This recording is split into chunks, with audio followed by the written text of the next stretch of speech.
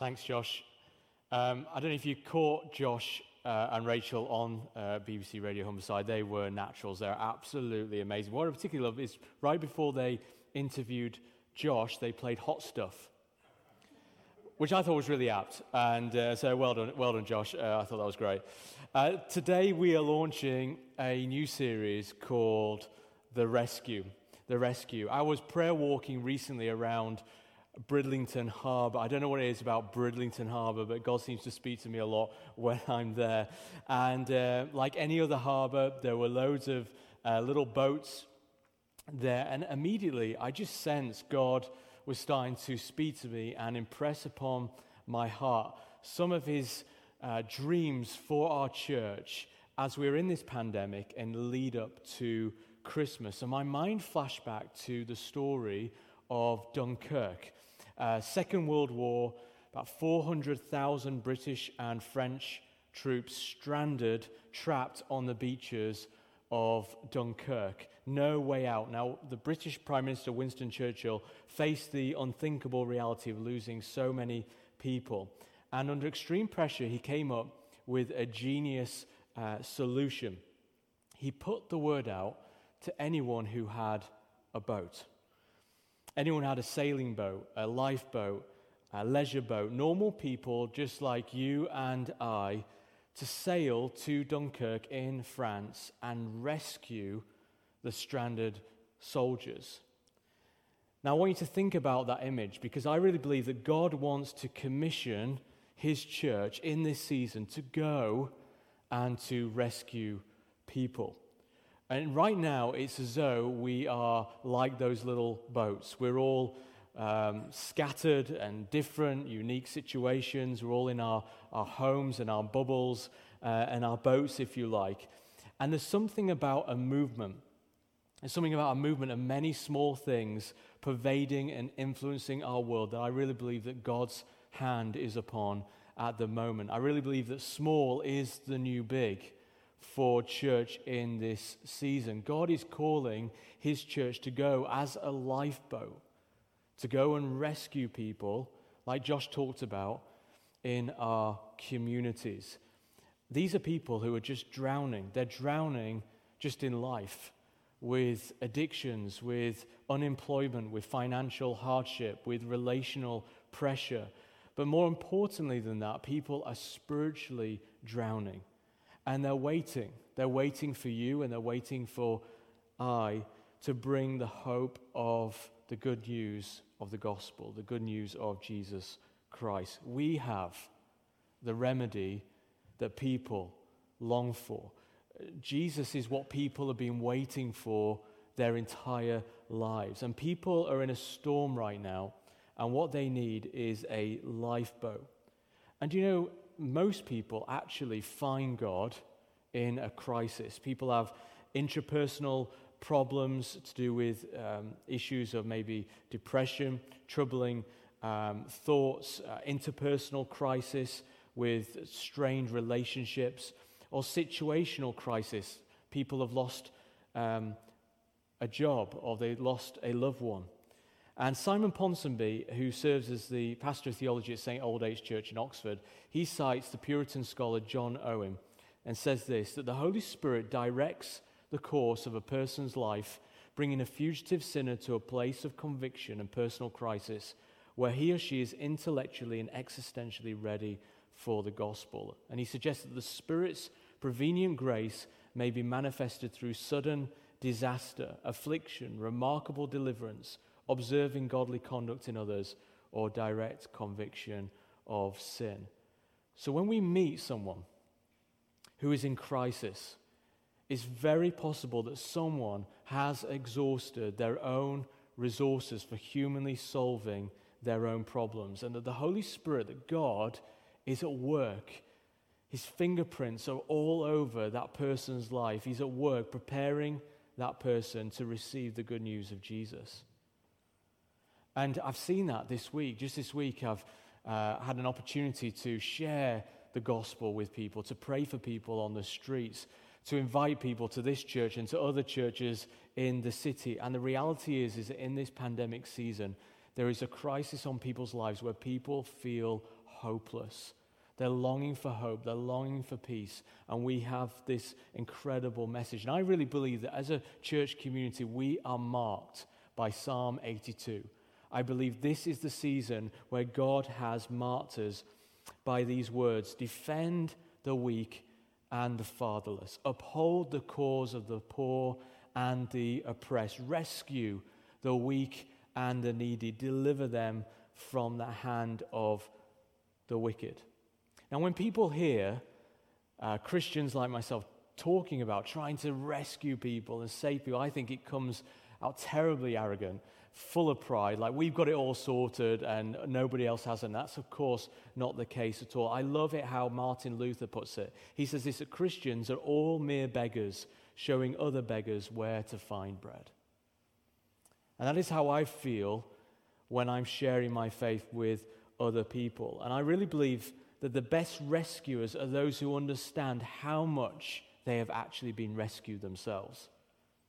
You know, when followers of Jesus live in this truth and reality of what it means to be saved, to be what it means to be snatched, to be rescued, to be found, to be sought after, we in turn are the best rescuers. In fact, more than that, we as followers of Jesus today need rescuing.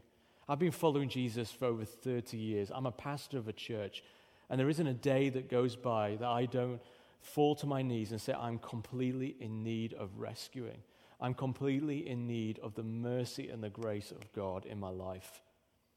It is a present, active reality. Because of the cross of Christ, it has happened, but it is also happening in our lives. Rescue and salvation is something we need continually. Christians never outgrow the hope that we find in the gospel. We need it daily. We are being saved.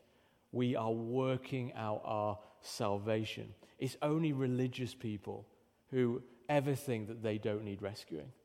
But true followers of Jesus recognize that we need to be rescued. We need to be saved. Why? Because the Bible paints a picture which this pandemic that we're in only seeks to confirm, and it's the worldview of us as followers of Jesus that we must have. It's our story, if you like. It's our perspective, our narrative. And it's this: the world, if you hadn't realized, just turn on the news, is in deep, deep trouble. Things are not good out there. Things are pretty beaten up.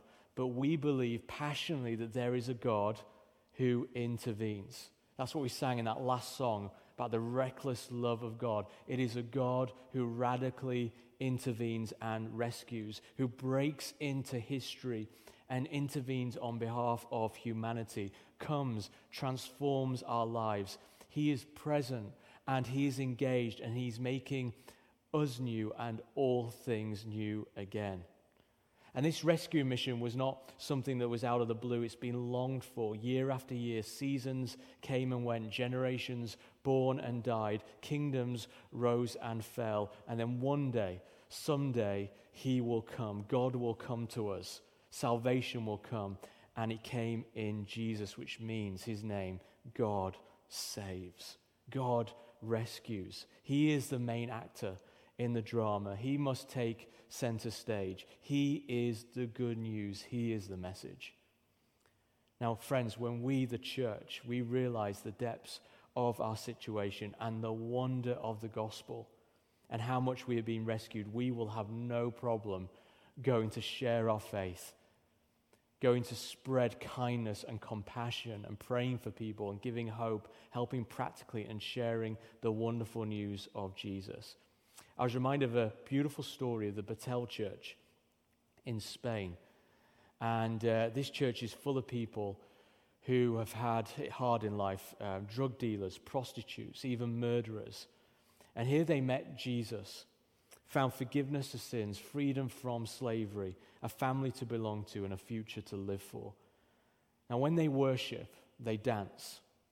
And there was this guy called Raul, and he was one of the first to be rescued from heroin addiction. And he became a pastor of the community, but he sadly died young from HIV.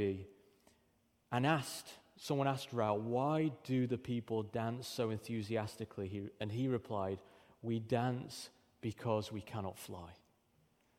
They really understood what it meant to be rescued and saved.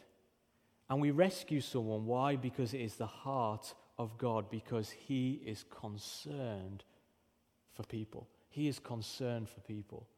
The gospel is centered around Christ's concern for us, for humanity. His betrayal, his arrest, his trial, his death, and yet he's still concerned about the disciples.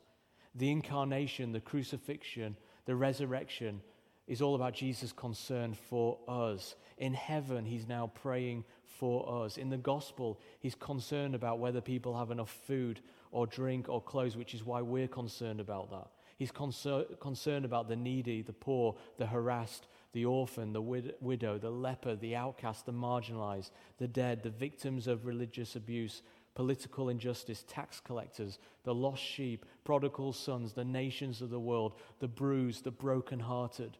And he concerns himself with you. And when we understand that, we must now concern ourselves with him and his incredible great cause.